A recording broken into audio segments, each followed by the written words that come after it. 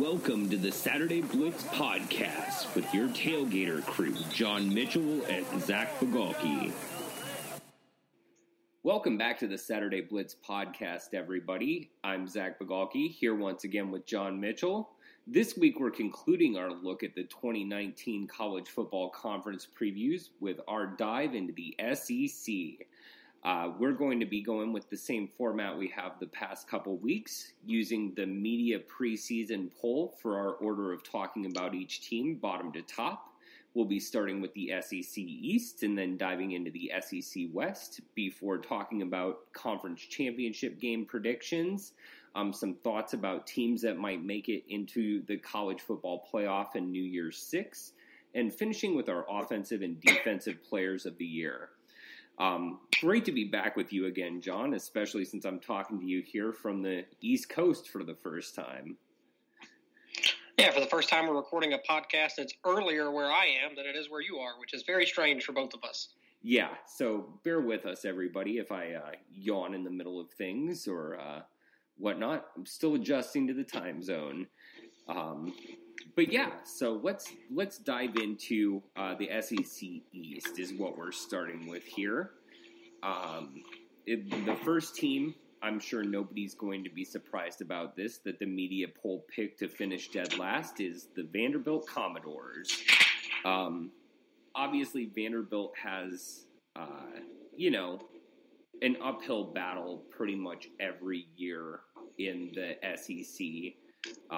Even being in the SEC East, which has in recent years been the weaker of the two divisions, it's really hard for Vanderbilt to sort of punch up in that division. Given the, holes that they have throughout their roster this year, John, do you think there's any chance of finishing any higher than 7th or even getting to a bowl? I think there's definitely a chance to finish bowl eligibility and climb out as a seller. It's going to be an uphill battle, like you said, as it always is at Vanderbilt. But Derek Mason's a quality football coach. His guys come to play every single week. They're usually good for an upset or a near upset every year. If you remember last year, week 3, one of the craziest games of the season was they went to Notre Dame and almost upset the Fighting Irish in South Bend, which is would have been the probably biggest upset in college football last season had they actually pulled that off, had a real shot at the end. So they're always there. And one thing you got to give Vanderbilt credit for, too, is before the Mason era, back when James Franklin was there, and even before that, they always schedule up. They're not a team that looks to try to steal, 3 or 4 wins out of conference by scheduling lower teams. They played Notre Dame last year. They go to Purdue this year. They play a quality group of 5 team in Northern Illinois as well this year. So, they always do that. You don't see them trying to steal those 3 or 4 out of conference wins and then try to, grab 2 or 3 in conference and get bowl eligibility. They really do challenge themselves. So it'll be tough. I think the loss of Kyle Shermer at quarterback is huge. So figuring out whether it's going to be Riley Neal or Deuce Wallace taking the snaps. Riley Neal, the Ball State transfer, who's got a load of experience. And then Deuce Wallace, who is a guy that's pretty experienced, or not experienced, but a pretty highly touted guy himself. So they've got the talent. I think it's all going to be – I think you lean on Keyshawn Vaughn at running back. He's one of the top returning backs in the country. You lean on him, and you hope that Derek Mason can figure things out on defense, because they kind of slipped last year defensively back to 99th in total defense last year, which very unlike a Mason coached unit. He's always been a defense first guy, but they only returned 4 starters from last year's unit. So let's see if they can, move forward on that side of the ball, especially with some key losses like Joanne Williams at cornerback was a big loss for them. So I think it's going to be an uphill battle, but they're going to be, like usual, a Commodores team that's right around 5 or 6 wins, maybe going into the final weekend of the regular season in Knoxville against Tennessee, fighting for bowl eligibility. Yeah, I'm with you in terms of the defense. I think, the slip back last year is a little troublesome. It's a little worrisome for that team, especially given that they have, only 4 or 5 defensive starters returning. I think that's going to be really critical. Obviously, in the SEC, defense wins championships, defense wins games, and having that much flux on the defensive side of the ball, especially having regressed as they did, that's the biggest point of worry for me. So I'm hesitant to say they're going to go anywhere further than 7th, given that. And I think, as you said, with their schedule being what it is, bowl eligibility is just really tough for this team this year. If they do, though, I think you're absolutely right. It's going to be Keyshawn Vaughn just toting the rock for them, you know, especially as he stepped up in the second half of the season last year. It just, you know, he exploded over those last 5 games, just, you know, averaged, I think it was like 150 yards a game over those last 5 games. And, you know, Vanderbilt really started to look more explosive when that happened. And so I think leaning on him some more, you know, just even more over the course of an entire season and letting him be the bell cow for them is, you know, they're going to live or die by that. So. Yeah, I agree. The division is so tough, too, top to bottom. Like, the East has kind of always been the lesser division in the SEC, but there's a lot of quality teams. And they were talking about a Vanderbilt team that's probably going to finish 7th, but also wouldn't be surprised if they went to Purdue early in the season and knocked off the Boilermakers, just as they almost knocked off the Irish last year. They're a solid football team.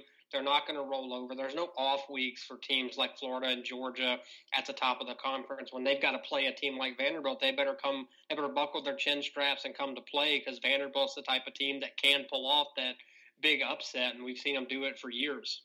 Yeah, I think that's definitely the sort of role they're going to be playing, is that spoiler role, really trying to catch teams off guard. And so if they have any chance of stealing enough wins to get to 6, it's going to be because they did exactly that. They pulled off, you know, just really big spoilers along the way.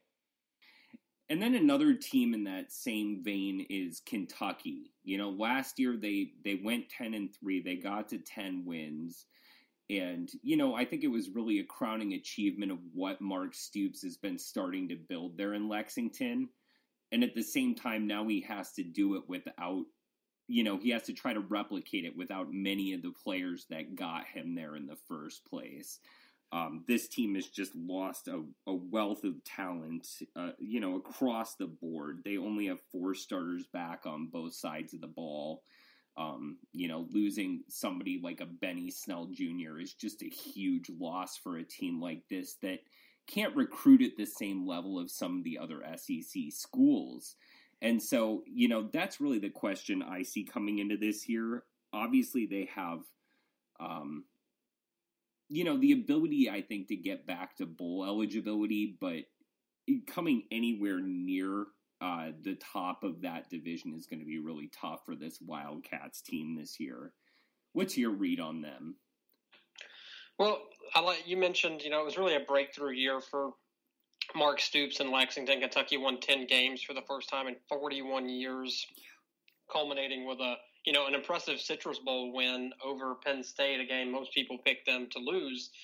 They also beat Florida for the first time, ended that 31-year losing streak to the Gators, and doing that in the Swamp after coming so close in recent years was such a big deal for that really impressive class of seniors that Kentucky had. And that's the thing with a team like Kentucky. What Mark Stoops has built there is he's building with senior classes. You know, he gets a big recruiting class. He gets guys like Benny Snell, who were 4-year players in the program. And, you know, not to mention Josh Allen on the other side of the ball, who was probably the most feared pass rusher in college football last year, was a defensive player of the year and was a top 5 draft pick. So losing 2 of the, you know, all-time best players in Kentucky football history, those guys aren't going to be easily replaced. And it's going to be a big loss. The media is very low on the Wildcats this year, picking them near the cellar. I'm a little bit higher, I think. I still think there's a decent bit of talent on the team. I think it'll really depend on Terry Wilson's growth and maturation as a passer. He's got the ability with his legs to really make plays, but they won't have a Benny Snell to lean on in the running game this year. A guy I really like on Kentucky's offense that I really hope to see them be a little more creative in getting him the ball is Lynn Bowden at wide receiver. I think he's a guy that could maybe take some wildcat snaps at quarterback, line up in the backfield, get some handoffs, move all over the field because he's easily their most dynamic playmaker. He was fifth in the SEC last year in all-purpose yards per game. So he's a guy that can really be a real dynamic threat. And now with Benny Snell moving on to the NFL, you got to think more of the workload's going to be on Bowden's shoulders because, smart coaches get the ball in their playmakers' hands as many times as they can. And Bowden just being used as a wide receiver and only getting 5 touches a game just doesn't seem smart to me, particularly when you have a quarterback who's a bit limited as a passer. So I think they got to find creative ways to get him the football so he can make plays for this offense.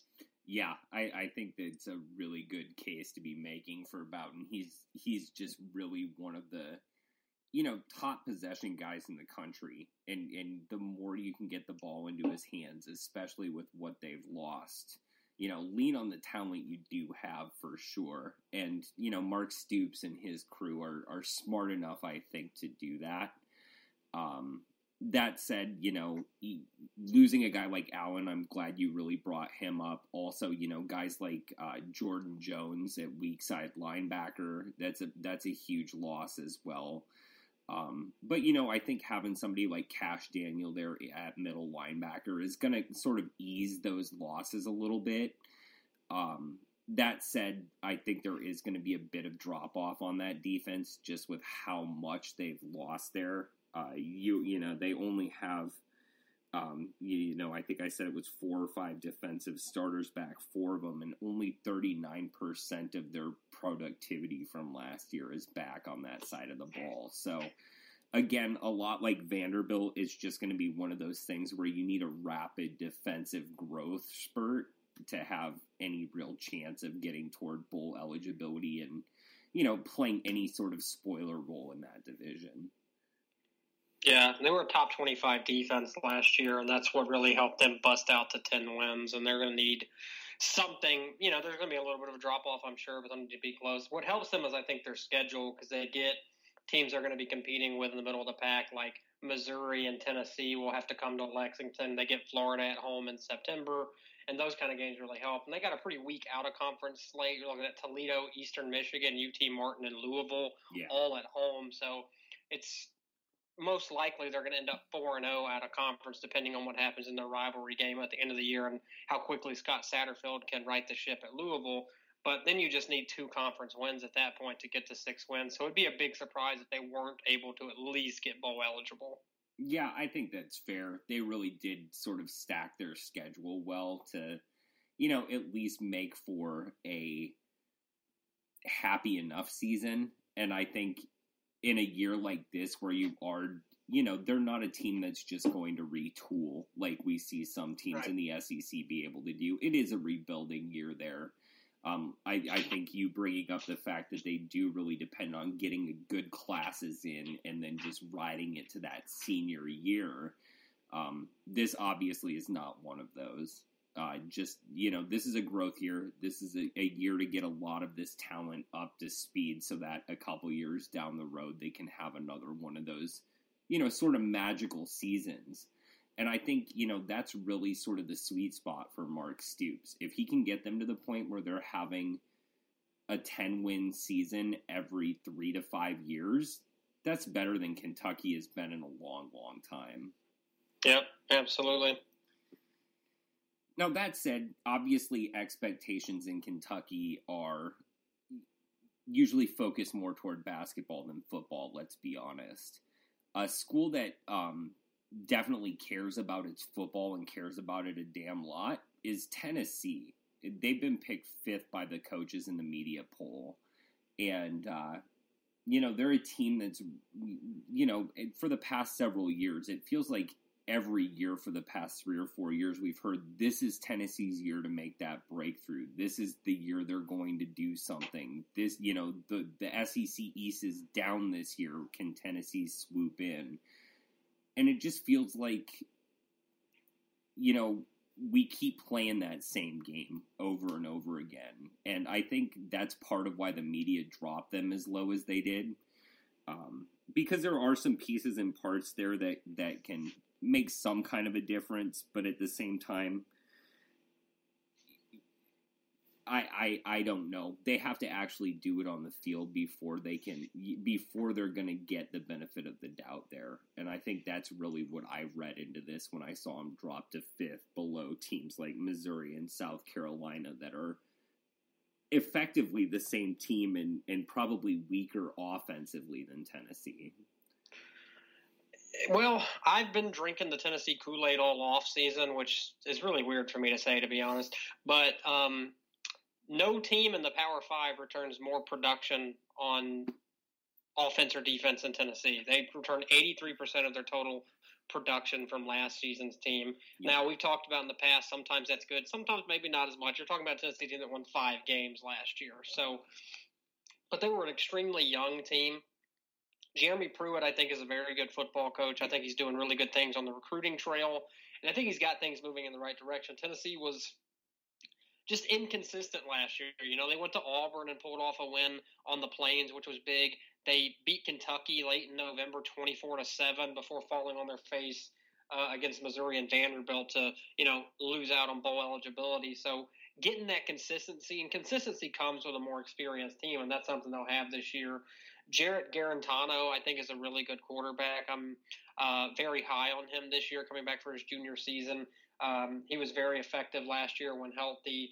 Beat out Keller Christ, who a lot of people thought would kind of be a shoo-in for the Vol starting quarterback job last year. So Garantano's good. I mean, Ty Chandler and Tim Jordan are a really effective running back duo. And they got one of the better receiving trios in college football, I think, with Marquez Callaway, Josh Palmer, and Jawan Jennings, 3 really gifted receivers. So they got a lot of talent on that side of the ball. Can Pruitt get the defense to the level that he's accustomed to coaching, I think, is a big question mark for the team. You know, they're talking about what they were top 50-ish last year. If they can get more towards top 25 total defense, and you're talking about a team that I think could be a real threat at the top of the Eastern Division. Probably not quite good enough to overtake Georgia in the East, but I could see them competing for the number 2 spot with Florida if things come together in year 2 for Pruitt. I really am high on this team. I think they've got the talent to really make a push up the standings. I think it, again, like you mentioned, it does come down to getting their defense online. The offense, as long as Garantano makes that next leap, it has every one of the tools it needs to be a really effective SEC offense. Like you mentioned, they've got all of their top 3 running backs back. They've got all 5 of their top pass catchers from last year. Last year's starting tight end is back. 7 of the 8 guys that started games on the offensive line are back. You just have a wealth on that side of the ball. I think there's really no worries. If Tennessee doesn't have a top 15, top 20 offense this year, it's an indictment on the coaching staff. You just have too much talent there not to. And so, yeah, it really does fall on that defense sort of clicking into place. And especially it clicks on, it depends on the defensive line coming through. That's where they had their biggest number of losses on the defense. At the same time, I'm not going to mince words. Defensive line kind of sucked last year for Tennessee. So, just like you said, it could be addition by subtraction in this case if they get guys who are just, better fits for the scheme, who really have a better grasp of what they're trying to do in that system. It could actually benefit Tennessee last year that they had that turnover, right on the defensive front. Right. Losing Emmett Gooden on that defensive line recently and to an injury it looks like it's going to be season-ending is a big loss for the Vols, too. Like you said, they lost a lot, so they got a lot of young guys filling in, and Gooden was a returning senior who wasn't a starter last year but had a lot of experience. So it's all going to depend. Like I said, Pruitt's brought in some really impressive recruiting classes so far, but he's going to have to really rely, at least for depth purposes, on a lot of young players on the defensive side of the ball. Yeah. And that can sometimes be, obviously difficult for young players to adjust to life that quickly, but he's going to have to rely on some of those guys. Some of the guys like Henry To'oTo'o and some of the big recruits that they got this year really going to have to step in and at least play some role on the team. Yeah, no doubt about that. I think this is a team that has a really high upside, and it's really going to depend on how quickly these players integrate in and how quickly they can get up to speed at an SEC level, which, let's face it, that's a different gear than a lot of, most levels of college football even.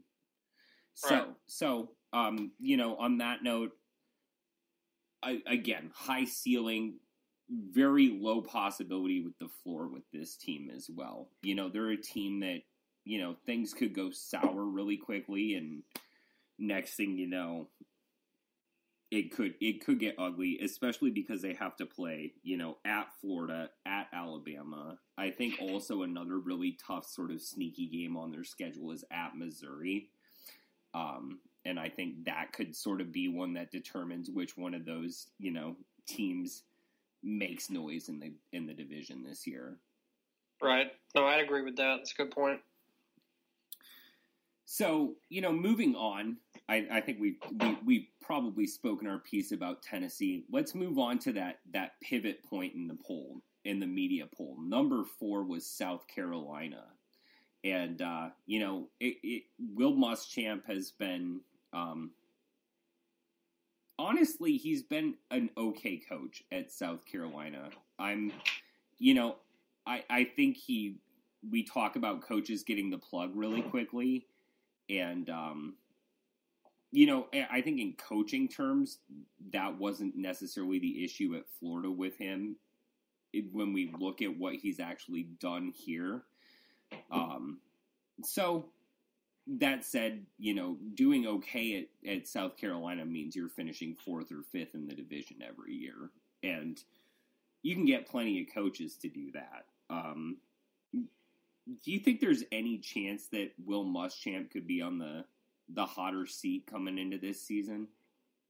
I do. I don't know that he's a guy that's really been talked about as being on the hot seat coming in, but South Carolina was really supposed to break through last year. They was really talked about as a sleeper in the SEC East. A lot of people thought they had a shot to finish second in the East behind Georgia, and they slipped a little bit. And man, I don't know how many people watched the Belk Bowl last year, but that looked like a football team that had absolutely quit. Yeah. I mean, they were heavy favorites against Virginia, and they lost 28-0. I mean, that was a team that had just absolutely no desire to be in that game. Didn't look like they even really stepped off the bus. Looked like they had quit. And I wonder if that's a sour enough note, that's going to carry over to this season or not. And if that's the team that shows up all season long, then this South Carolina team is going to struggle to even get bowl eligible. And if they miss a bowl game and end up slipping to 4-8 or 5-7, with the talent that they have, with a guy like Jake Bentley, who's been, touted as a future NFL quarterback, if they can't get over the hump with him, then that's going to really look bad on Muschamp. I think he's a solid coach. I think he's a good coordinator. I just think he's proven now just to be in over his head as a head coach. And, it happens to some guys. Some guys are better at coordinators, and I think that's really what his future holds. I don't think he's a really capable head coach. Obviously he didn't do very well at Florida. He's been pretty mediocre at South Carolina so far. So, and I mean, this is a South Carolina program that recently under Steve Spurrier was winning pretty big, Yeah. So they had gotten kind of accustomed to being competitive in the East, and falling back to just mediocrity like this isn't particularly going to sit well following, a legendary football coach like Steve Spurrier. So they've also got to replace a guy in Deebo Samuel on offense, which is, he's irreplaceable. He's one of the most exciting players in college football. Really a home run threat every time he touched the ball, whether he was returning a kick or whether he was at receiver. So losing him is really tough. There's still a lot of talent on this team. It's just how far can Muschamp take them? And I don't think he's probably going to be in danger of losing his job, because I do think the Gamecocks will squeak out a bowl game, but I don't see them going much further, and I think he'll be on the hottest of hot seats entering 2020. Well, and I think I really think that even if this team is good, they could still miss out on a bowl game. They could be better than they were last year in terms of advanced metrics and still finish worse. Right. This is a team that has to play Alabama. They have to play at Georgia. They play Clemson. They play a bunch of other teams. I think it's 4 or 5 teams that are projected in the top 20, 25 or whatnot in, S&P. So really looking at those advanced metrics, they're playing a murderer's row of teams this year. Yep. And, those 7 teams right there could be 7 losses. They could play them tight and still have 7 losses there. And yeah. So, I think in that regard, I'm hesitant to say that all falls on Muschamp. That's just a really damn tough schedule. And I think it could cost him his job very much so, but I'm hesitant to say that he necessarily deserves to lose it if they go 5-7 against a schedule like they have this year. That's fair. I mean, your crossover opponents from the West are Alabama at home, and then they go to A&M late in November. Yep. That's really tough. Out of conference, you open the season against North Carolina, a rivalry game in a neutral site, which they should be favored in, but I don't think that's something you look at as an automatic W either. And they did themselves no favor scheduling Appalachian State in November either. That's not – most SEC teams will be looking for Cupcake Week, and they'll be drawing App State, which is going to give them a damn fight, if nothing else. South Carolina should have the talent to be able to win that game, but it ain't going to come easy. So I think that's a great point. They got one of the toughest schedules in college football, and it's going to be really tough. 6 wins would probably be a really good outcome for them this year, and they probably would take a step in the right direction with 6 wins. But the problem is a lot of fans aren't going to see it that way. 6-6 is still 6-6 regardless of the schedule. Exactly, because 6-6 can quickly become 6-7, and then you've got a losing record, and what are we even doing here? Right.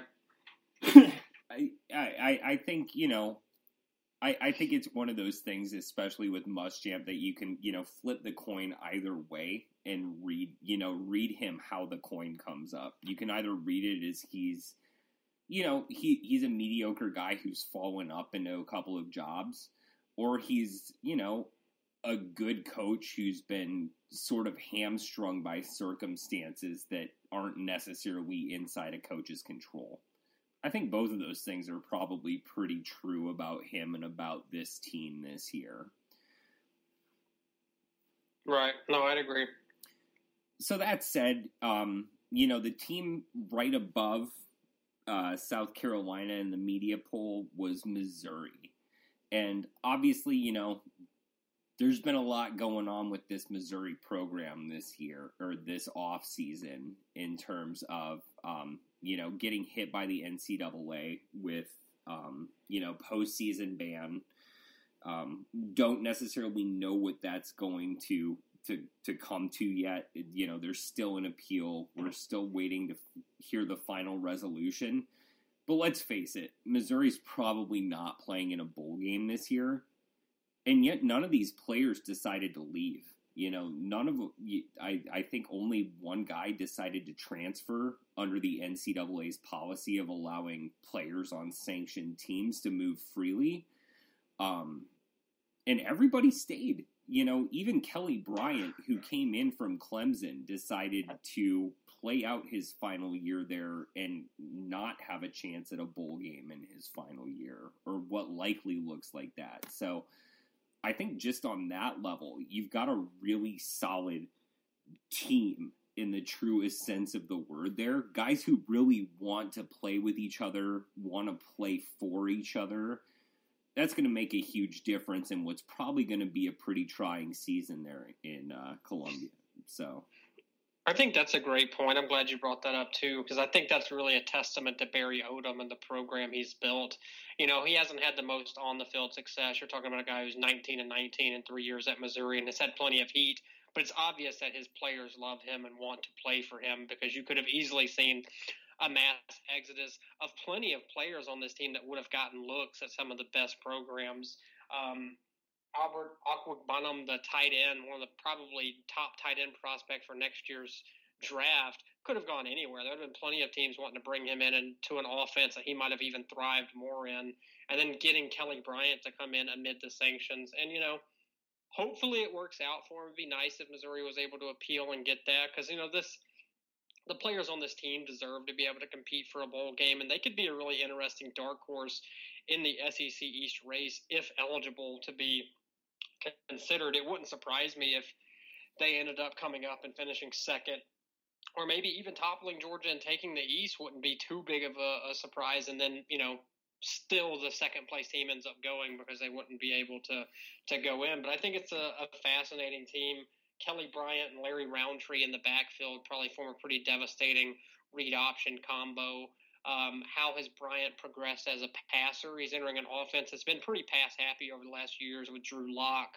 So they're going to be a little bit different offensively this year because Bryant's not the passer Lock was, obviously, but he's still a very good player. And he's got a chip on his shoulder, He was the forgotten guy. Everybody's kind of talked down on him for a year now after he transferred early in the season last year after losing his job to Trevor Lawrence, which we should point out is of no bad look on Kelly Bryant to lose out to Trevor Lawrence. He's not your typical freshman. This is a kid who set the college football world on fire as soon as he got in. He would have beat out most guys for that starting job. So that's not a knock on Kelly Bryant to have been relegated to that backup role. And good for him for taking his destiny into his own hands and getting this opportunity to really play one final year with an offense that can be very explosive.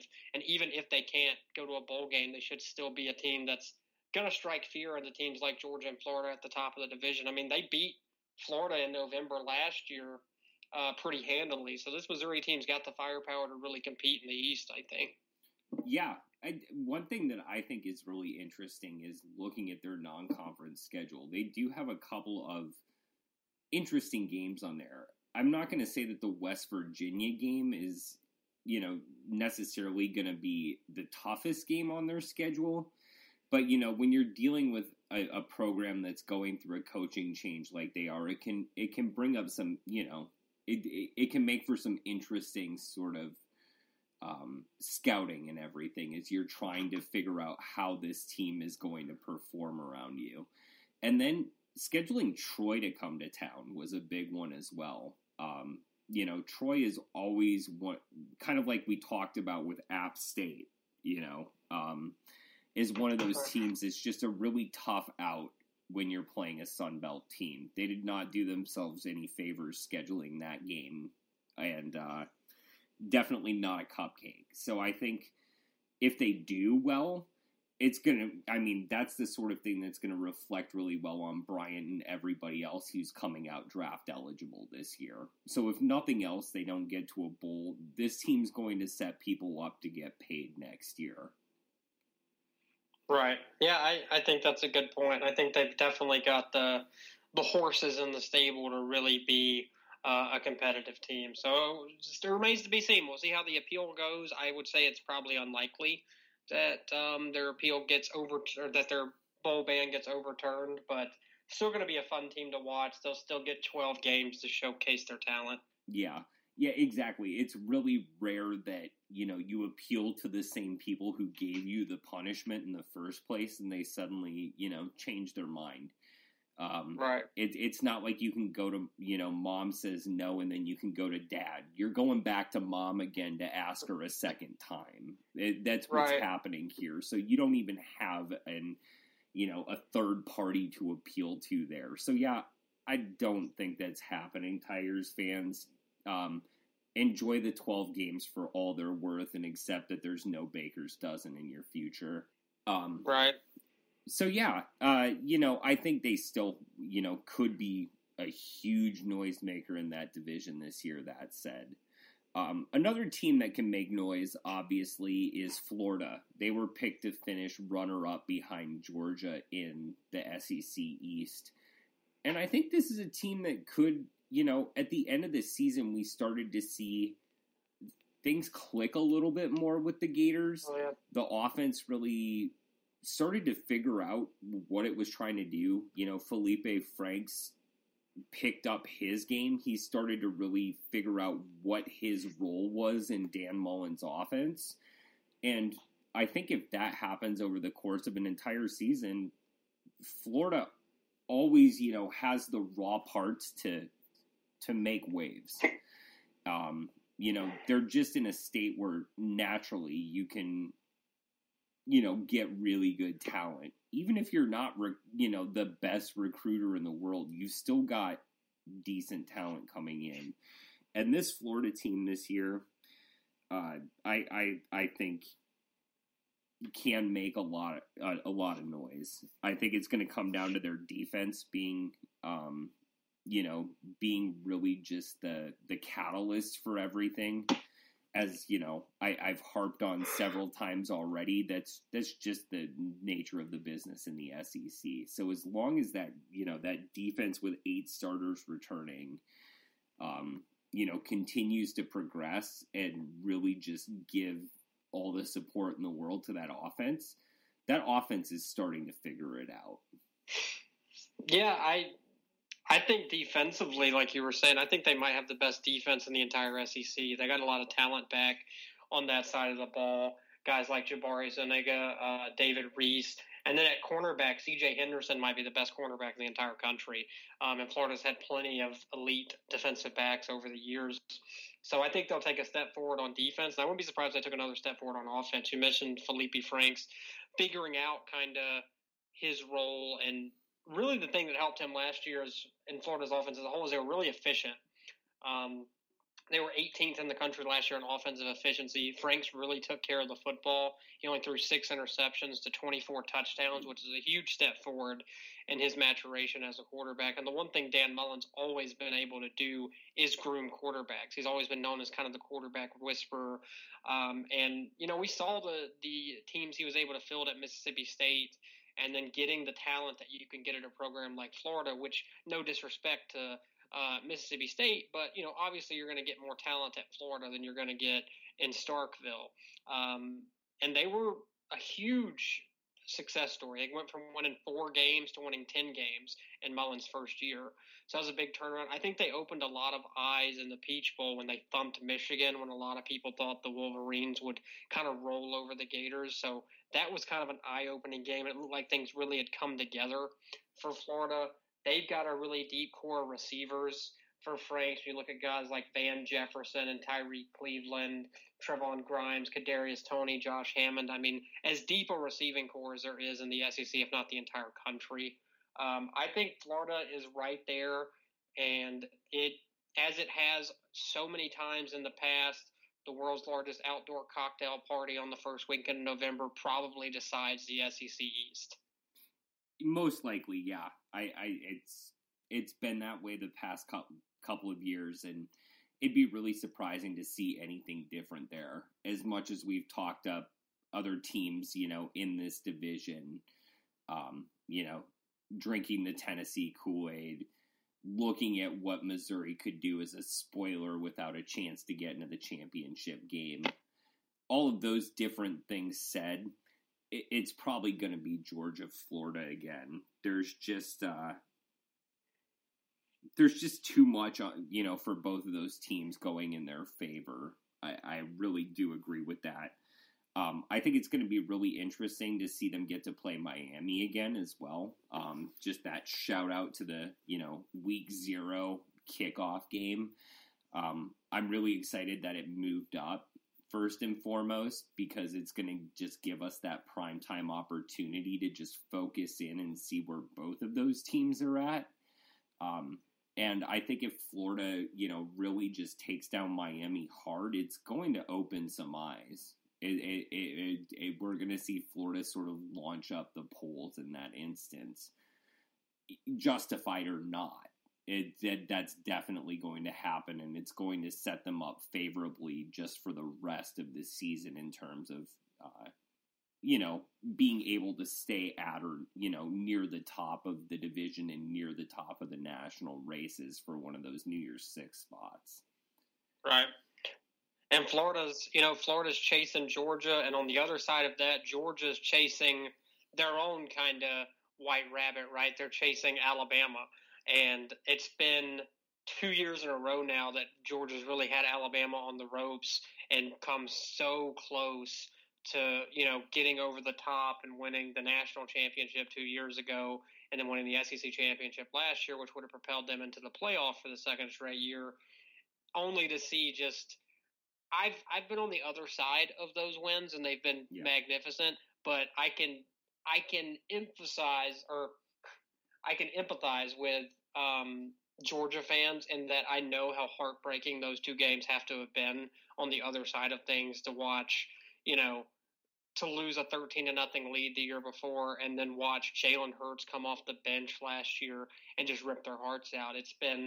I know it's been very difficult, and I know Georgia's using that as full motivation this year. And there's been a lot of rumors, a lot of stuff people are talking about that Georgia's really ready this year. But I mean, we've heard that before. We heard that all of last year that they were ready to get their shot at Alabama and to take it back. So it's going to be interesting. There's obviously a lot of talent. Kirby Smart's recruiting as well as anyone in college football right now. The talent at Georgia is just absurd. We've heard it for years how much a sleeping giant in recruiting Georgia was, and he's really woken them up in that facet, and they're getting guys all over the place with Jake Fromm back at quarterback, with DeAndre Swift, who might be the best running back in the country, in my opinion.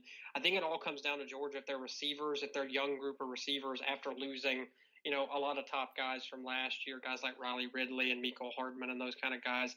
Can the young guys step up? Will they get a guy like a George Pickens as a freshman to come in there and really make waves? That's what it's going to take, I think. And then defensively, there's obviously talent all over that side of the field. Do you think Georgia's going to be able to do that this year, Zach? Do you think they've got the guns to finally get the Alabama monkey off their back? And can Kirby Smart become the first Nick Saban assistant to finally slay the dragon?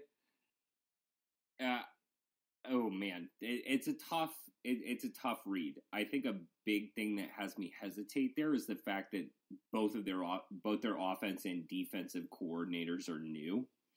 The fact that both Jim Chaney left and Mel Tucker left is,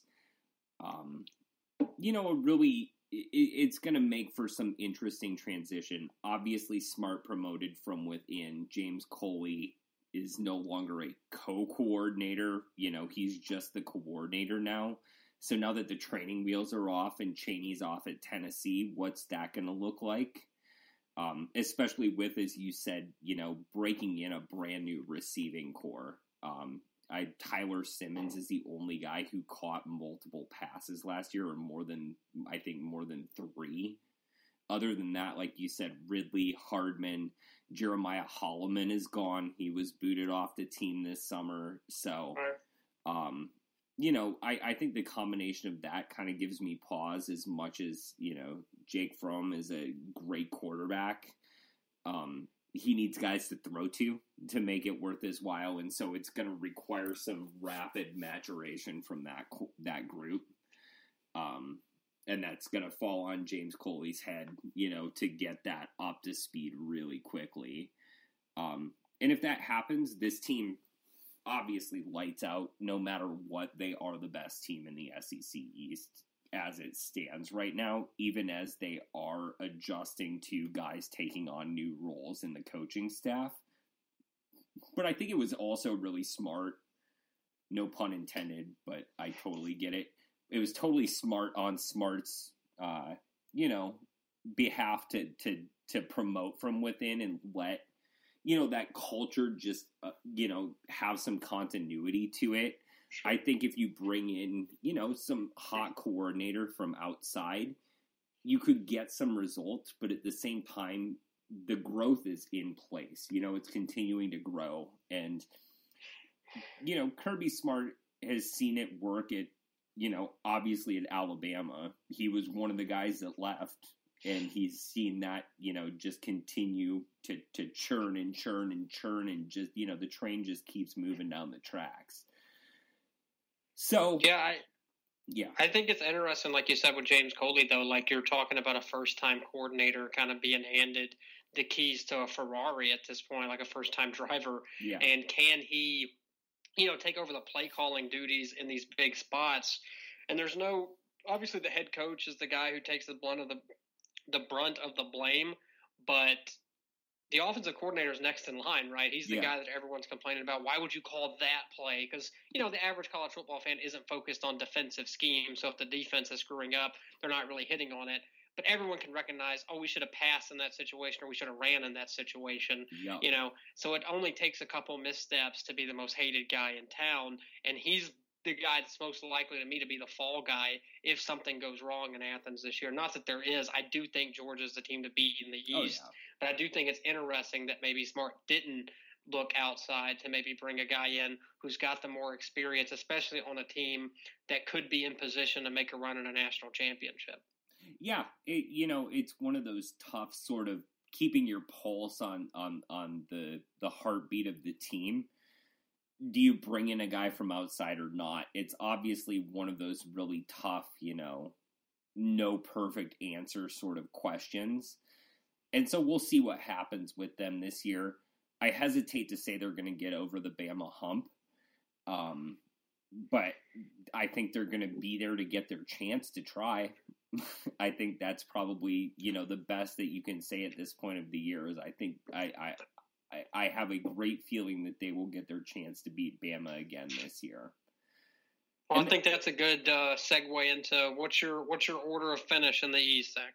So, yeah, Georgia first, obviously. I think that's pretty readily apparent from what I've been saying here. I think Florida is the second best team in that division. I think it's between Tennessee and Missouri for number 3. I'd put Tennessee third, Missouri fourth, just for the sake of it. I think you could flip-flop those two. I think it really depends on who wins that game, the game between those two teams, to see who finishes where. I'd put Kentucky 5th, South Carolina 6th, and Vanderbilt 7th. Because like I was saying about Muschamp, I think he could coach his ass off this year, and that team is still going to have a hard time getting to 6 wins. Just to be clear, Zach and I haven't discussed these orders ahead of time, but it's funny because I've got the literal exact same SEC East standings. Oh, wow. Which is a big surprise, and it surprises both of us because there's been so much over the years where we've rarely agreed on winners of divisions, more or less top to bottom, 1 through 6 or 7. So I've got the exact same. I think Georgia takes the division, Florida number 2. I went back and forth on Tennessee and Missouri for 3 and 4. But I'm high on the Vols. Yeah. While they're returning production, I think they're going to make a charge up the standings and finish third and really point towards a pretty big 2020 where they might actually have a shot at the SEC East with the turnover that Georgia's going to have after this season with all the early entrants that are likely headed to the draft. Missouri 4, and then I do think I think I'm a little higher on Kentucky. I think we're both a little higher on Kentucky than the media was. I don't think they're going to slip to next to last. I think they'll slide into 5th. And I think South Carolina slips to 6th. I think it's going to be a tough year for the Gamecocks with their schedule. And with the way their schedule sets up, it wouldn't be a shock to see them miss a bowl game entirely this year. And then Vanderbilt's going to be bringing up the rear. And as a dangerous number 7, though, I got to say, it wouldn't surprise me if Vanderbilt was able to pull an upset or two and still get to a bowl game. But it's going to be certainly an uphill battle. Totally. Well, on that note, I'm flummoxed that we actually agree on something. So we're going to take a quick moment while I catch my mind back, and after we come back from the break, we'll talk about the SEC West, so stay tuned. Welcome back from the break to the Saturday Blitz podcast, everybody. We're here talking about the SEC this week. Last segment, we just talked about the SEC East. Now it's time to dive into the SEC West. And as the media preseason poll told us, Arkansas is probably going to finish dead last in this division this year. And I have a hard time saying otherwise, honestly. This is an Arkansas team that really struggled last year to even get to 2-10, was it? I think it was. Yep. Yeah, and Chad Morris is a great coach. I think he's a really smart coach, a decent choice for this program. Did great work at SMU, but I at the same time, it's an uphill battle when you're trying to do anything in the SEC West, especially. It's just such a tough division that they have 6 returning players on both sides of the ball. And I'm hesitant to say that any of that's going to make a bit of difference for them. I thought it was a pretty weird hire just because Chad Morris had always been the guy who was all bark and no bite to me, if that makes sense. He had always been really talked up since his days as an offensive coordinator at Clemson, but he went 14-22 in 3 years at SMU. Mm-hmm. So you're talking about a guy who's 8 games under 500 gets an SEC coaching job like this. And then if there was relegation in college football, Arkansas would be in the Sun Belt this year. Yeah. That's how bad they were last year. They would have fallen far because not only were they 2-10, they went 0-8 in the SEC. You're talking about losses to Colorado State on the road. And then we saw North Texas come to Fayetteville and just kick Arkansas's ass last year. I mean, 44-17, one of the most embarrassing results across college football last year. And not to take anything away from North Texas, but at Arkansas, you don't lose to a program like North Texas by 27 points at home. That's not ever supposed to happen, no matter the rebuilding you're doing or anything like that. They were embarrassed. Yeah. And they should. I think Arkansas is going to be better this year because they can't really get much worse, to be fair. The only way to go when you're in the cellar, the only way to go is up. So a big detriment to the Razorbacks last year was they really couldn't figure out quarterback play, whether it was Connor Noland or Ty Story or Cole Kelly or whoever was the quarterback for the Hogs last year. None of those guys could get it going. And it's difficult to run the type of offense that Morris wants to run when your quarterback play is as bad as it was last year. They've got some good options this year, though. You know, you got Ben Hicks, who was an SMU graduate transfer, has the familiarity in Morris's offense. You got Nick Starkel coming from Texas A&M. 2 guys who have some starting experience who should provide at least somewhat of an upgrade at that position for them this year. And if they can take a step forward at quarterback, then the Razorbacks have a shot at really competing to climb out of the cellar and maybe compete for 6 wins. I don't think they're quite going to get to 6 wins this year, and I do still think they probably end up last in the SEC West, but I do think there'll be some tangible signs of progress to at least remove some of the heat from Morris that he felt after just 1 year. Yeah, I think it's really hard to put that much heat on a guy like that after 1 year. And I think we could see something similar to what Morris had at SMU, where his first year there, they were 1-11, and you gradually saw the progression. I think it's also very dangerous to put just too much stock in a coach's career record without sort of parsing down the nuances of what they did over time at the programs that they were at. And Morris definitely did improve that SMU team. So, it's not like a Gene Chizik where he was just absolutely ghastly at Iowa State, but got hired at Auburn anyway. But, it is something where you do see that, the growth potential there. I don't think that growth is happening this year. I don't think, I think their ceiling is probably 4 or 5 wins for this team. Having to go to both Alabama and LSU is, if they could have, you can't not have either of those teams on your schedule. They're your divisional opponents.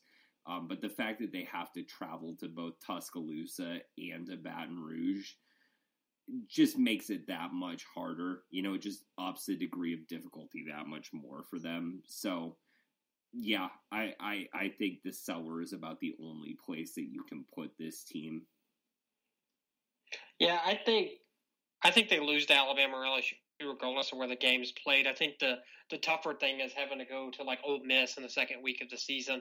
That's a game that should be a toss-up between 2 teams that are competing for the cellar, and they got to go on the road, so already advantage Ole Miss, right? So I think we probably both agree, though. I think Arkansas is going to be fighting to really, if they could get to 6 wins, that'd be a huge step in the right direction for Chad Morris and would really take away some of the heat. But speaking of Ole Miss, they're certainly an interesting team as well. Speaking of coaches who could see the clock beginning to tick for them, I think Matt Luke, now especially the clock begins ticking for Ole Miss because you're talking about a team who's no longer on probation. So he kind of had 2 years that you could consider year zeros if you felt so inclined because they were, ineligible for the postseason. They had the scholarship reductions and were really fighting an uphill battle with transfers and stuff like that. So, but now the clock begins ticking. There's no more excuses. It's time to it's time to show what you got, right? And this is an Ole Miss program that's really invested in the past to try to build to be one of the SEC West premier teams, and that's where they were headed with Hugh Freeze before everything happened there. They were a really competitive team in the West. They've beaten Alabama 2 years in a row. We're competing for some really upper echelon bowl games.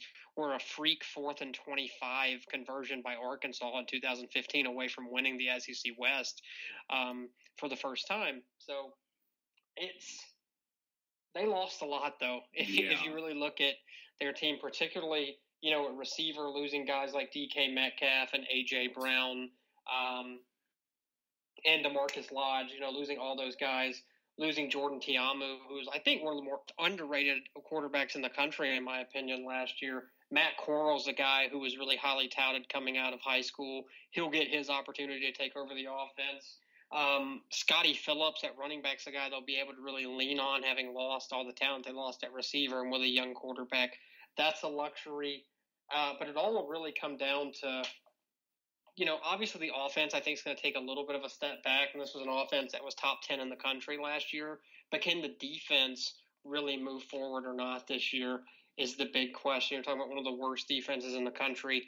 They brought in Mike McIntyre from Colorado to take over the defense and really hope. And there's some nice pieces on that side of the ball. Benito Jones at defensive tackle in particular is a really nice player.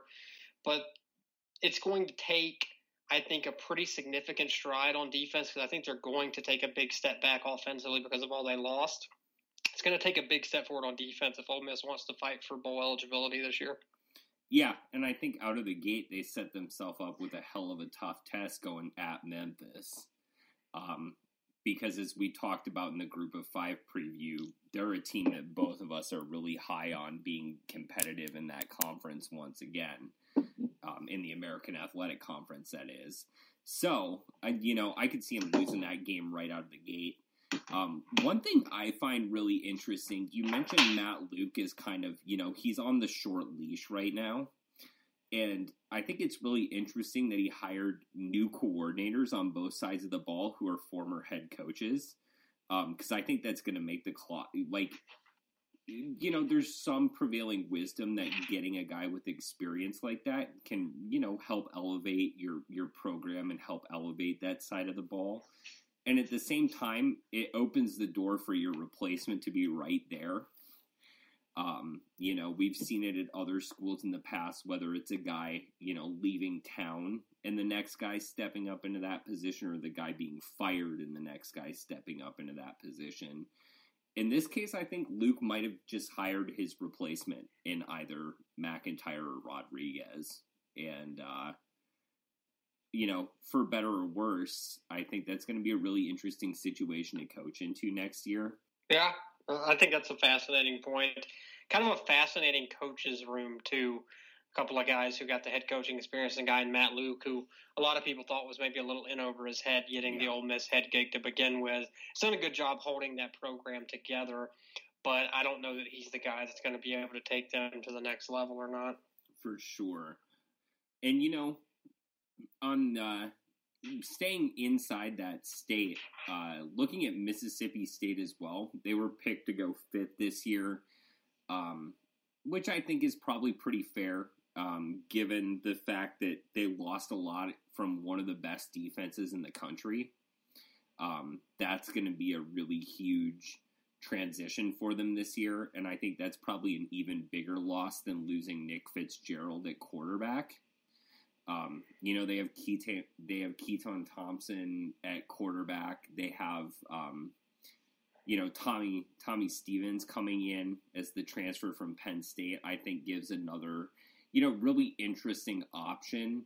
You sort of have one quarterback who's a better runner, one quarterback who's a better passer when, obviously Moorhead's RPO, heavy system really wants a guy who can put it over the top on a defense and who can beat you with his legs. So, it'll be interesting to see, first of all, which one of those guys ends up snagging the starting job. I think if I were to put, any money on it, it's probably going to be Stevens taking it over, just because he does have, a better long ball and better, completion rate, better accuracy overall than Thompson showed in his, chances to start last year or, over the past couple years.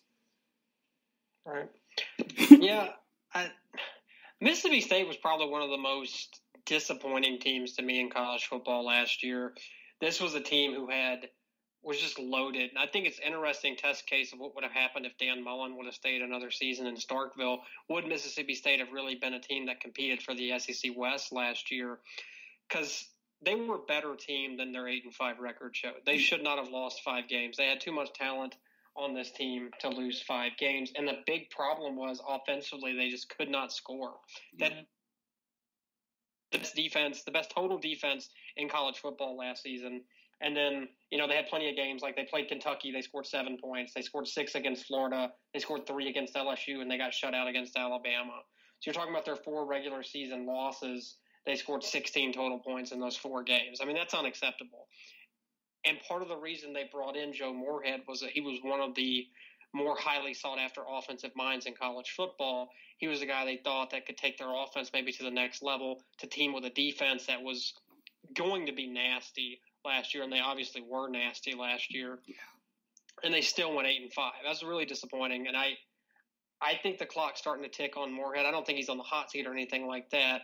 But it'll be interesting if he's another one of those guys that maybe was better off as a coordinator. I think Nick Fitzgerald was kind of an odd fit in the system that Moorhead wanted to run last year. But, a good head coach is able to adapt to that and still, put together some stuff that, fools other defenses in their game plans and everything. So it's going to be difficult. With all they lost, losing guys like Montez Sweat and Jeffrey Simmons up front, losing Jonathan Abram at safety.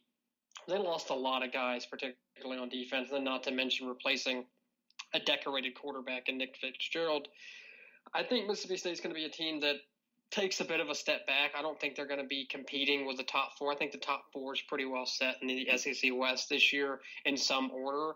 And I think that they're going to be closer to Ole Miss and Arkansas than they are to catching up with those 4. I think that's harsh, but possibly fair.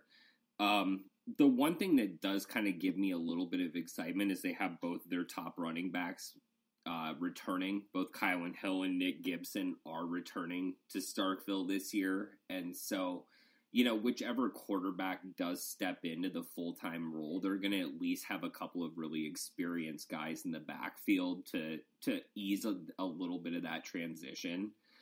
That said, I think you're right in that, the Bulldogs are probably closer to an Ole Miss than they are to, some of the teams right above them in that, the division, Auburn and Texas A&M, those type of teams.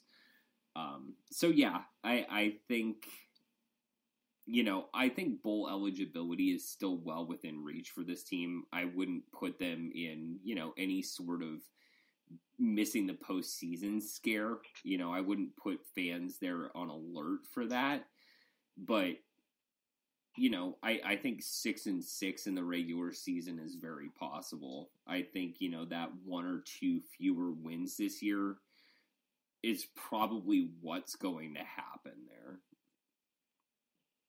Yeah, no, I agree. I think they're still a bowl team, but I don't think they're going to be a team that's really a serious threat to the top 4. Yeah.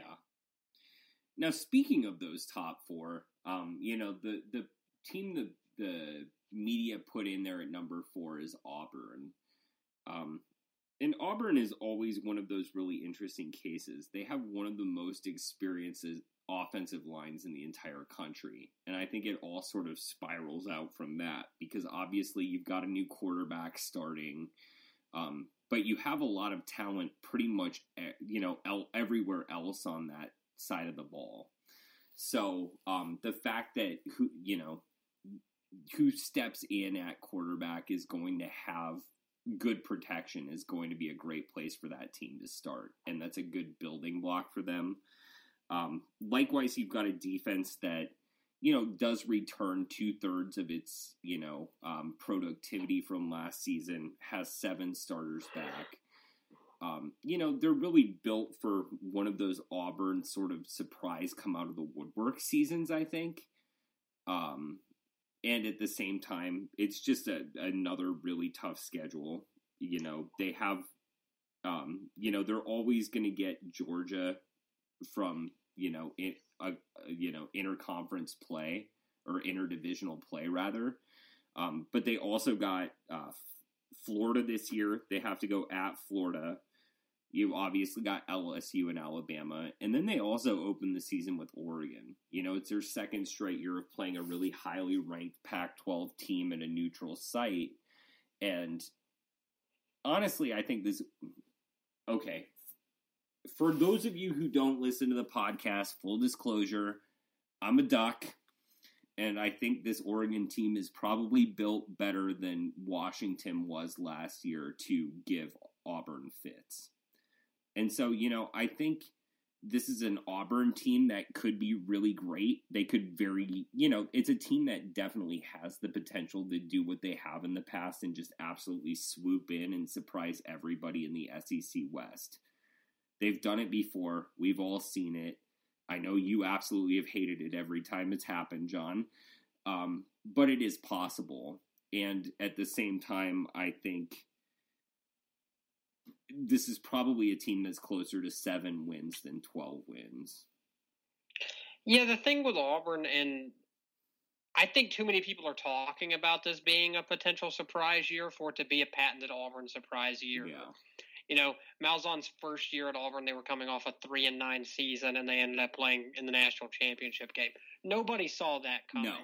Too many people are trying to get ahead of this. Hey, this could be one of those years for Auburn for me to actually think it's going to be one of those years.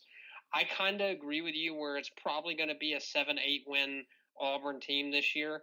And I don't think that's good enough for Malzahn to retain his post. I think they've got to be competitive in the SEC West. I think they've got to – I think it'll come into November really deciding what happens. If he can pull out what he did 2 years ago and upset both Georgia and Alabama at home to finish the season, then maybe that saves him. But if he can't do that, then I think there's a decent chance that this is it for him. And he really bet on himself, right? He took the reduced buyout to stay at Auburn this year and really pushed all his chips to the middle of the table. And I want to comment on the schedule real quick. You briefly were talking about it. One of the oddest schedules in college football. They do not play a home game in October, and they do not play a road game in November. Yeah. That's very odd way for the SEC to set that up. So they get Florida on the road, a bye week, and then Arkansas and LSU in October, and they finish the season at home against Ole Miss, Georgia, Samford, and Alabama. So very odd scheduling for them not to get a home game in October, but a benefit that they get, 4 straight home games to finish the season. Particularly with Georgia and Alabama both coming to Auburn to finish the season in what could be 2 huge games. I think the Oregon game is probably the biggest game of the year for Auburn because it's really going to set the tone, right? If they can come in with a new quarterback, whether it's Joey Gatewood or whether it's Bo Nix, and they can knock off an Oregon team that many people are projecting to be the favorite in the Pac-12 this year, you and I included, that's a huge confidence booster for an Auburn team. And then they get Tulane and Kent State 2 nights before they go to College Station to take on Texas A&M. Yeah.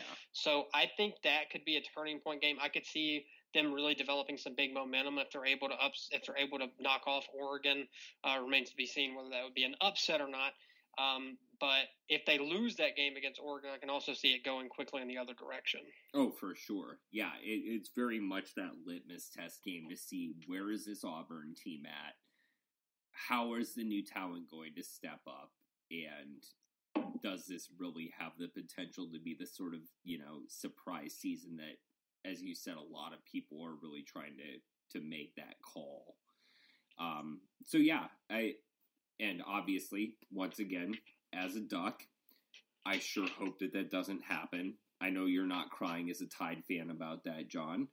But at the same time, this is obviously one of those teams that's definitely more in the top 4 than down in that bottom 3, I think. Right. And honestly, yeah, I think it could very easily sort of crater down to that 7-win level, but I think that's a floor for them. I'd be shocked if they lost more than 5 games in the regular season.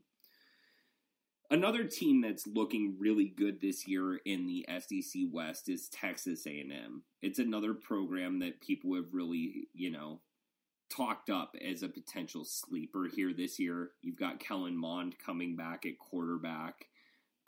It's Jimbo Fisher's second season there coaching this team. And, we've seen him, just sort of bring teams up to speed really quickly. We saw it happen at Florida State, and I think a lot of people are really high on this team having that potential.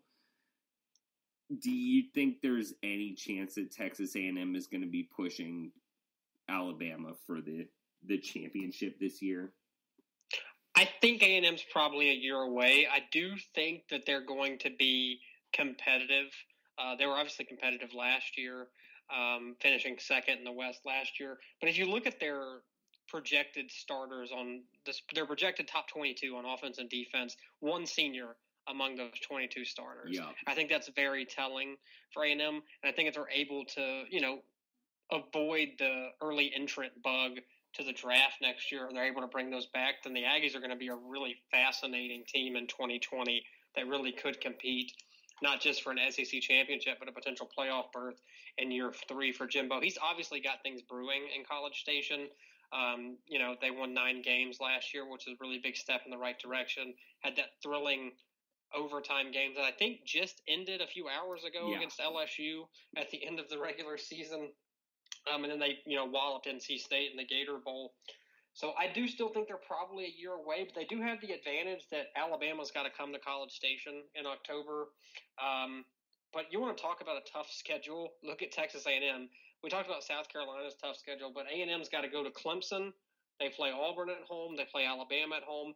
Then they finish the season going to Georgia and to LSU in back-to-back weeks to finish the regular season, which is just absurd. That's cruel. That is absurd scheduling. It is. I mean, the SEC did them no favors whatsoever to have to play a November 23rd game against the best team in the SEC East right before your rivalry matchup with LSU to finish the season off. And then, not to mention they have to play Clemson on the road in week 2. Yeah.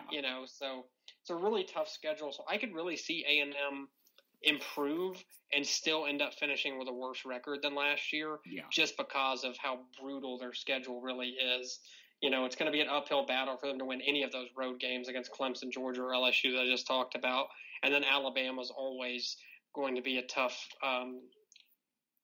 win, even at home. Exactly. So you could really see them easily finish 8-4 in the regular season for the second year in a row. And while that would be disappointing for fans in College Station, if you look at it objectively and you look at the schedule, an 8-4 mark would be really impressive with what they've got to face. Oh, yeah. And as you said, it sets them up really well for 2020 and what that real potential comes. Because if you have a couple of teams that, after the bowl game have 9 wins 2 straight years, and those players are really starting to develop that, that winning mentality and that culture of consistency, it could pay real dividends the following year. But yeah, I'm with you. They're a team that could very well be just that 1 year away.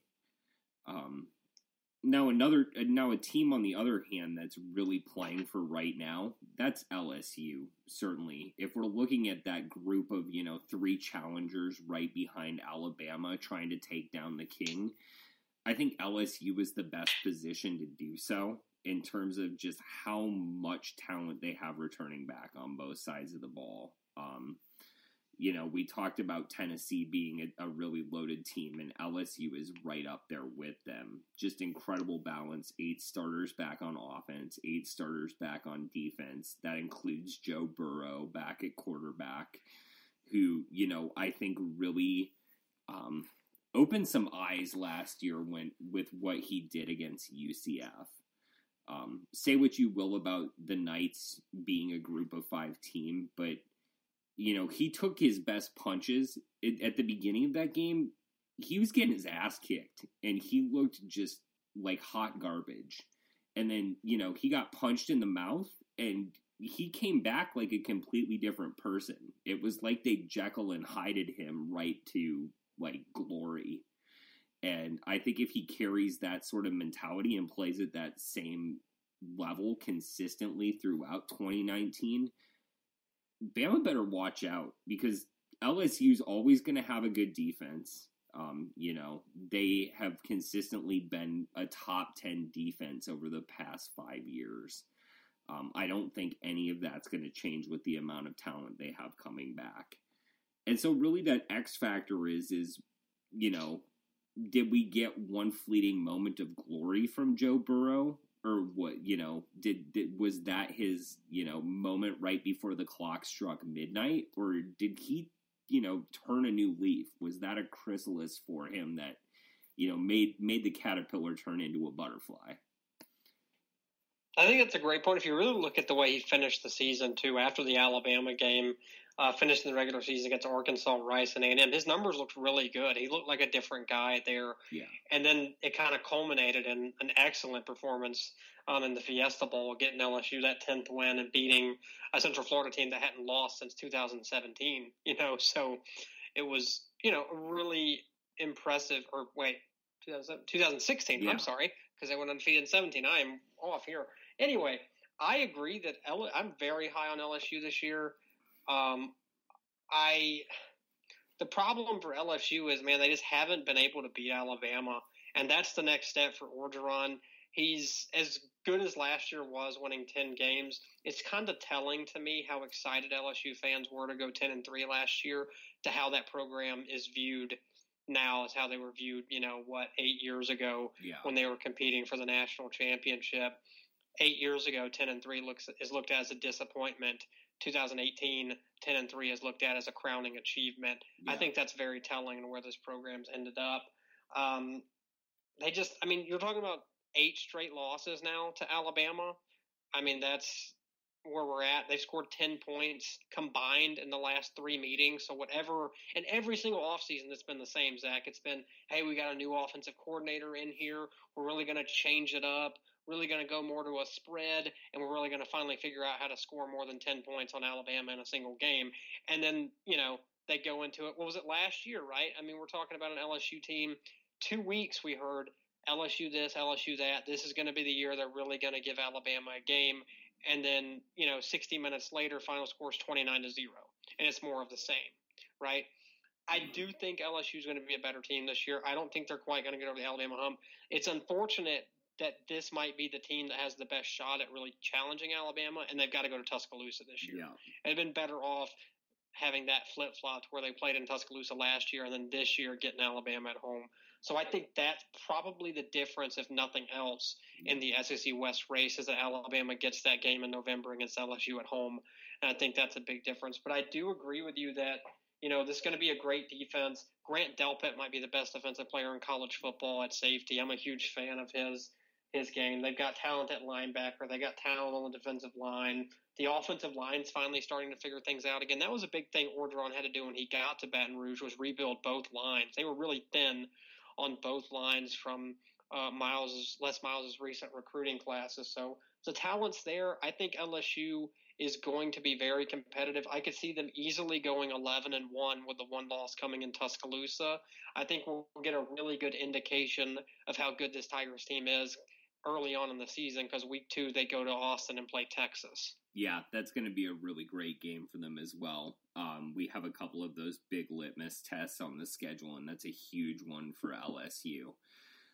But I want to touch on something quick before we actually go to Alabama in earnest. I think it's interesting that you brought up the fact that, LSU has had a hard time scoring on Alabama in recent years, and they continue trying to go to that well of figuring out how to score more points. How the hell did they beat Alabama the last time they did it? Was field goals and keeping them off the scoreboard. What was that, a 6-3 game, a 9-3 game? It was something... 9-6. 9-6. Yeah, okay. Kickers got a little bit more work than I was giving them credit. But, in the end, LSU is not going to beat Alabama by turning into a 50-point-a-game team. they're going to beat Alabama by beating Alabama the way they beat Alabama the last time they did, which is continuing to field one of the best defenses in football and doing it for a full 60 minutes against an Alabama team that proved in their rematch that they can flip a switch. So, see, I think, though, Zach, I think therein lies the issue, and what's held LSU back, though, is you look at 8 years ago when they won the game of the century in Tuscaloosa in that defensive slugfest. You look at that, LSU's tried to be that same team for 8 years. Look at how different Alabama looks offensively than they looked 8 years ago. They're no longer the team that's 3 yards in a cloud of dust that's going to dominate you on defense. They've had 4 straight years where the offense has been among the best in college football. Ever since Lane Kiffin arrived in 2014, the offense has really started revving up. Nick Saban saw the changing tides of college football and really changed. And that's how great programs, that's how great coaches stay at the top, is they're willing to adapt. LSU hasn't been willing to adapt. Ed Orgeron keeps talking about being willing to adapt to a more up-tempo kind of pace, but is he ever going to actually do that, or is old habits going to hold him back and hold LSU back from really moving forward? I don't think you can beat Alabama anymore the way LSU's been trying to. I think if they could, they would have done it in the last 8 years. Yeah, okay. I think that's totally fair. And it's a really salient point to make because you're absolutely right. They're not playing the same Alabama team they did 8 years ago. And it's a great question to ask. Is LSU really that different than the LSU team that knocked off Bama all those years ago? And honestly, Alabama is definitely much more revolutionized at this point. I think the players that LSU has right now could certainly start to take that turn. And that's why I really think Burrow is that linchpin. Like, if he really is playing at the level we saw at the end of last season, they can make that noise. If he kind of goes back into the shell that we saw when we first saw him, taking the field for this squad after his transfer, probably not so much. So, yeah. As much as, defense is going to play a major part, the offense is going to have to keep up with whatever Alabama can do. Right. And, speaking of Alabama, I say it's a good segue into that. Let's talk. Last we saw Alabama was one of the more shocking results in the history of the college football playoff was Clemson rolling 44-16 over Alabama in the national championship game. We don't have to talk about that too much, though, because I think everyone's, fully aware of what happened in that game. Yeah. And I will say, again, for the record, I think that game was closer than the scoreboard indicated. I think Bill Connelly's done some really good work on it. I don't think the gap's that big. Now, can Alabama bounce back? Nick Saban spent the whole offseason talking about the Alabama factor and playing to a standard. He was obviously disappointed with the coaching staff late last season. He's made that point pretty clear. Obviously, there's a ton of talent back in Tuscaloosa. Offensively, they're going to be just as good, if not better, I would say, this year with Tua Tagovailoa back at quarterback. All their top receivers back. You talk about Jerry Jeudy, Henry Ruggs, Devontae Smith, Jalen Waddle. As good of a 1 through 4 as there's probably ever been at the university, and one of the best top 4 receivers in college football, if not the best wide receiver group. A lot of talent still on the offensive line. I think the real big question mark for Alabama, what we saw them kind of get exposed late in the year, was defensively. They were really soft in the middle of the defense, I thought. If you were paying attention, it was pretty obvious most of the year. You're talking about an Alabama defense that usually finishes, Zach, in the top 5 to 10 in college football, and they slipped to 16th last year. Yeah. That's a pretty big slip for a Nick Saban defense. That's definitely something he was disappointed by. I think the talent's there for this defense to really take another step forward, though. If you look particularly in the secondary, that's where they struggled. Obviously, Trevor Lawrence picked apart Alabama's secondary in the national title game, but getting Trayvon Diggs back from injury from last year, that was a huge loss when he broke his foot against Arkansas. That was a really big loss. Getting him back, he's a talented guy that's been on mock draft boards. Patrick Surtain coming back as a sophomore after getting the experience as a freshman. And a guy like Josh Jobe, who we saw get some reps in the national title game and actually looked pretty good he just couldn't stop Justin Ross from making circus catch after circus catch. But there's only so much you can do as a defender when you're playing against a guy like that. Xavier McKinney at safety, Shaheem Carter back there at safety as well. Really talented group of defensive backs is where it starts. It's really going to come down to me, I think, can the defensive line weather losing a guy like Quinnen Williams, who was as dominant of a defensive player as there was in college football last season, losing him and having a guy, likely a true freshman in DJ Dale, stepping in. You've got to think there's going to be at least a bit of a slide because of that. And then at linebacker, there's already been some attrition there. Joshua McMillan recently diagnosed with I believe a torn ACL. They've actually said officially, as of the recording of this podcast, it looks like he's going to be gone for the season. So really testing their depth at linebacker again this year. I do still think Alabama's talented enough. They're still, to me, the team to beat in the SEC, and I'm really looking forward to them playing with a renewed focus and maybe a chip on your shoulder. Because when you're at the top, Zach, what I can say is it's easy to kind of lose focus at the top. You kind of look like you kind of get that air of invincibility about you. And sometimes the best thing that can happen to you is you get your ass kicked. Totally. And that's what happened in Santa Clara. And I think Nick Saban will never admit to it, but I think part of him was probably happy to see that happen because he can drill that into this team all season long that, hey, you're not as good as you think you are. You've got to focus every single week or this is what can happen. Yeah. Oh, no. I'm sure as much as Nick Saban loves to win, the next best thing for him is having, chalkboard material and Right. really being able to drill in the importance of the process. And, this is outcome 1B possibility for him. I completely agree there. Well, on that note, I started us off giving our order of standings through the SEC East, so I'm going to let you kick things off for the SEC West. Oddly enough, I completely agree with the media picks, which never really happens for me either. So it's been a very eye-opening SEC preview for me. I've got Alabama finishing first. I've got LSU finishing second. And one more comment about LSU. I've got LSU finishing second as 11-1. I think that propels LSU into the college football playoff. So I think both Alabama and LSU are going to end up in the college football playoff. So we'll get two SEC teams because I don't know that a team will have a better 11-1 resume in college football than LSU would, because they would have that win over Texas and Austin in September, and their only loss would be on the road against an Alabama team who could easily be undefeated.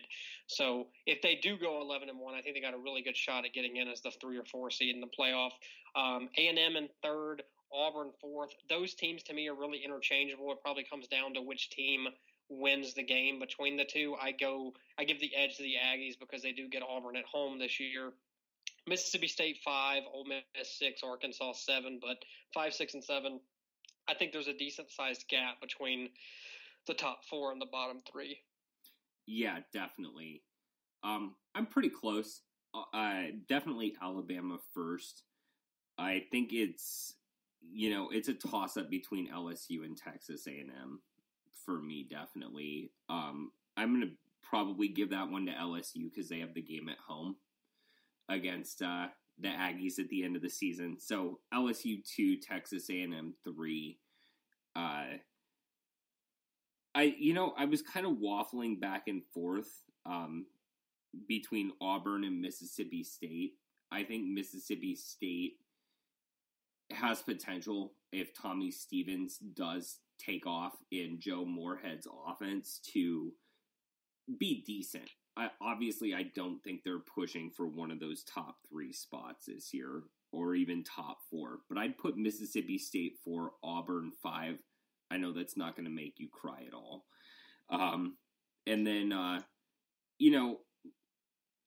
I think Ole Miss, having as much as they have coming back on defense, is going to be enough to keep them above Arkansas. But I think those two teams as well are on shaky ground, both of them. So, on that note, we're going to take one last quick break, and then we're going to talk about how we think the championship game is going to work out, how we think college football playoff and New Year's 6 picks are going to work out, and then give you our offensive and defensive player of the year predictions. So stay tuned.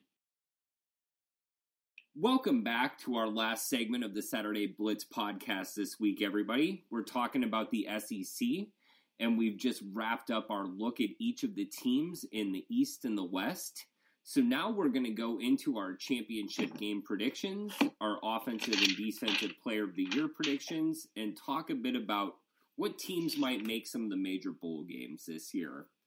So we were both pretty much in agreement that we're getting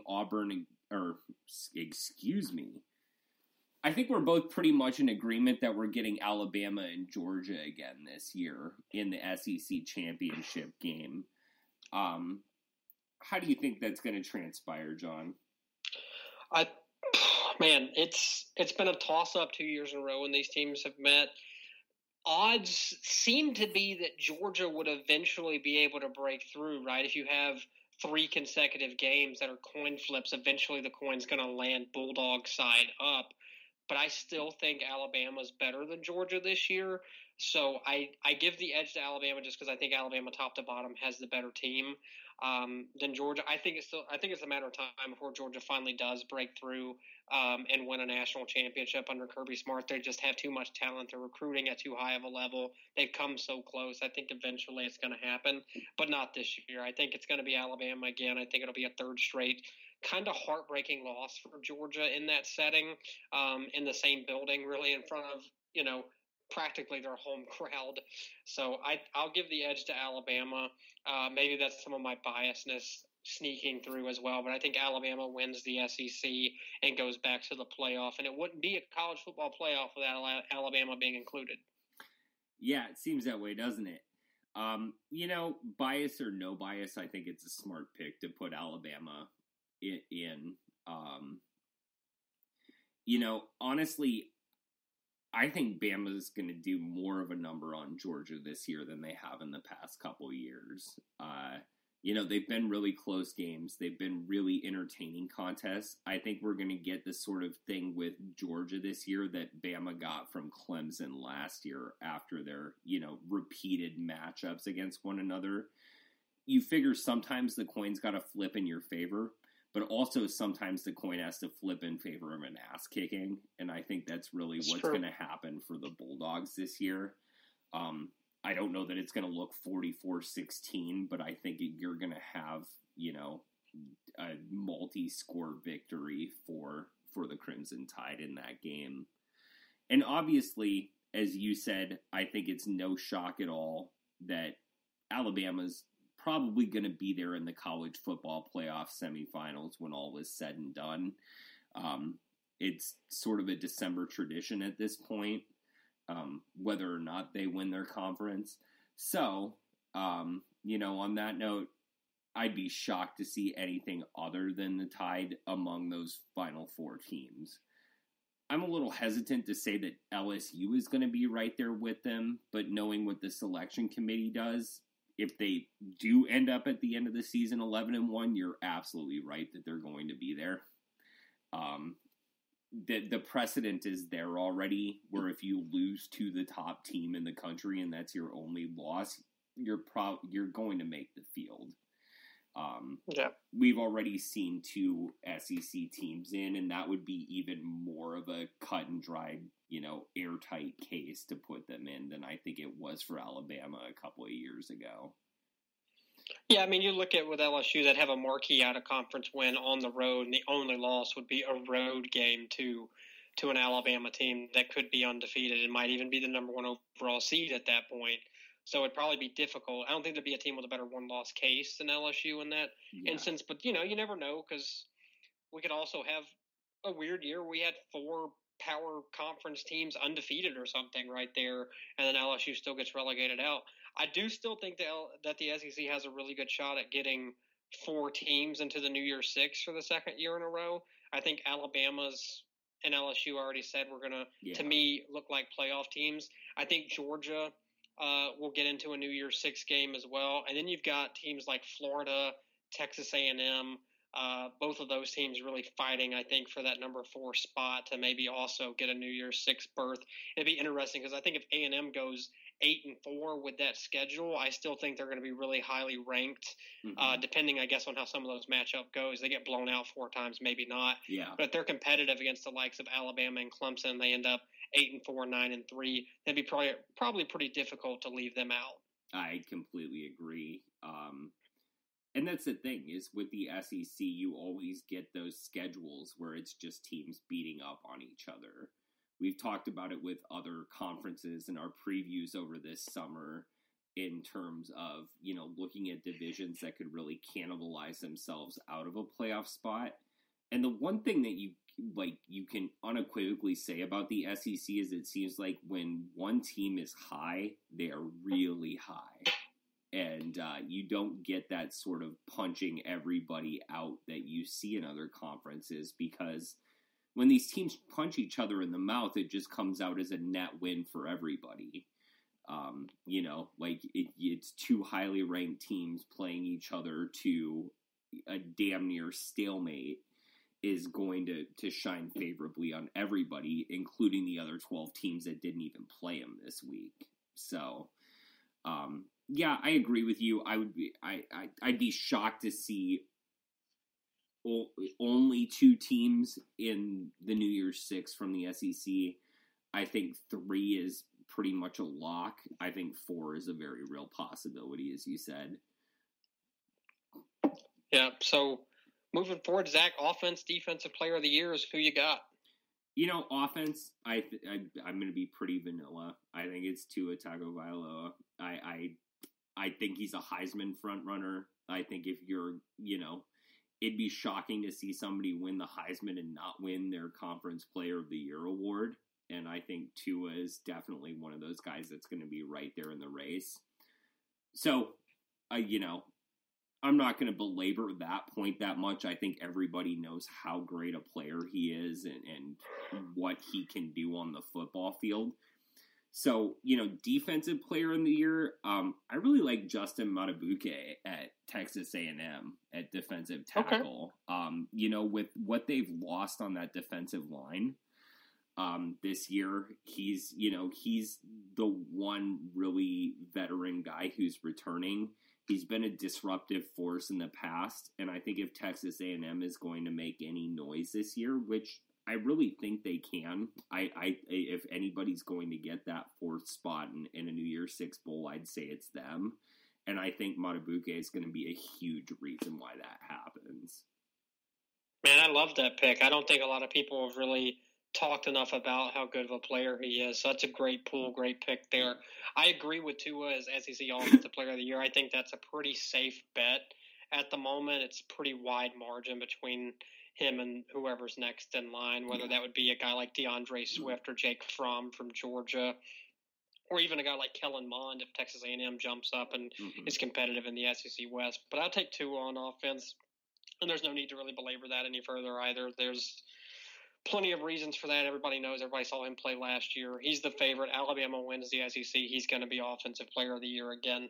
Defensively, I talked about him a lot already, and a big reason I like LSU a lot this year is because of how good Grant Delpit is. He's that kind of playmaking defensive back that we so often see at LSU, and he might be as feared of a playmaker defensive back as they've had since Tyrann Mathieu was roaming the LSU secondary. I think he can have that type of season, and I think that could even produce some Heisman love if LSU really, ends up as a team that's right there in the thick of the playoff race. So I'll take Grant Delpit as the SEC Defensive Player of the Year.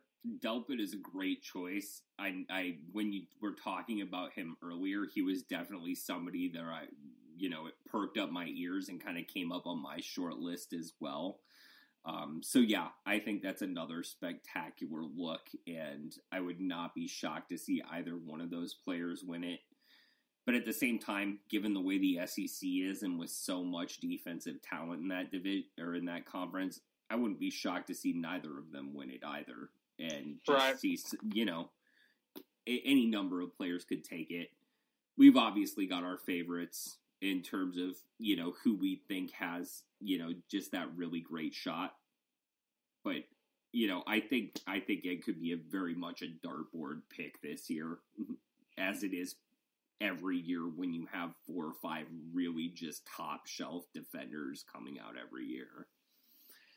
Right. I mean, there's probably a dozen guys we could talk about for Defensive Player of the Year this year, and it wouldn't surprise me if any of them ended up getting it. And you never know, too. There's dark horse guys every year that kind of fly up from off the radar and really dominate and get kind of thought of. Like I mentioned Tyrann Mathieu a while ago. He wasn't the guy who was on anybody's radar entering 2011, and then he had one of the best defensive seasons in the history of the game. Yeah, exactly. So, maybe we'll be absolutely wrong in a couple of months' time. But I'm sure all of you out there on Twitter and out there in cyberspace listening to this will let us know through your social media avenue of choice how you feel about our picks and what we got wrong when December rolls around. I'm looking forward to all of that hate. And on that note, thanks so much for talking again, John. And thanks for, a really fun summer of getting to preview all of these conferences. Next week, we're going to be talking about football in earnest, everybody, because it is upon us. Really looking forward to that as well. So be sure to get your rest. We're going to have a lot to talk about next week.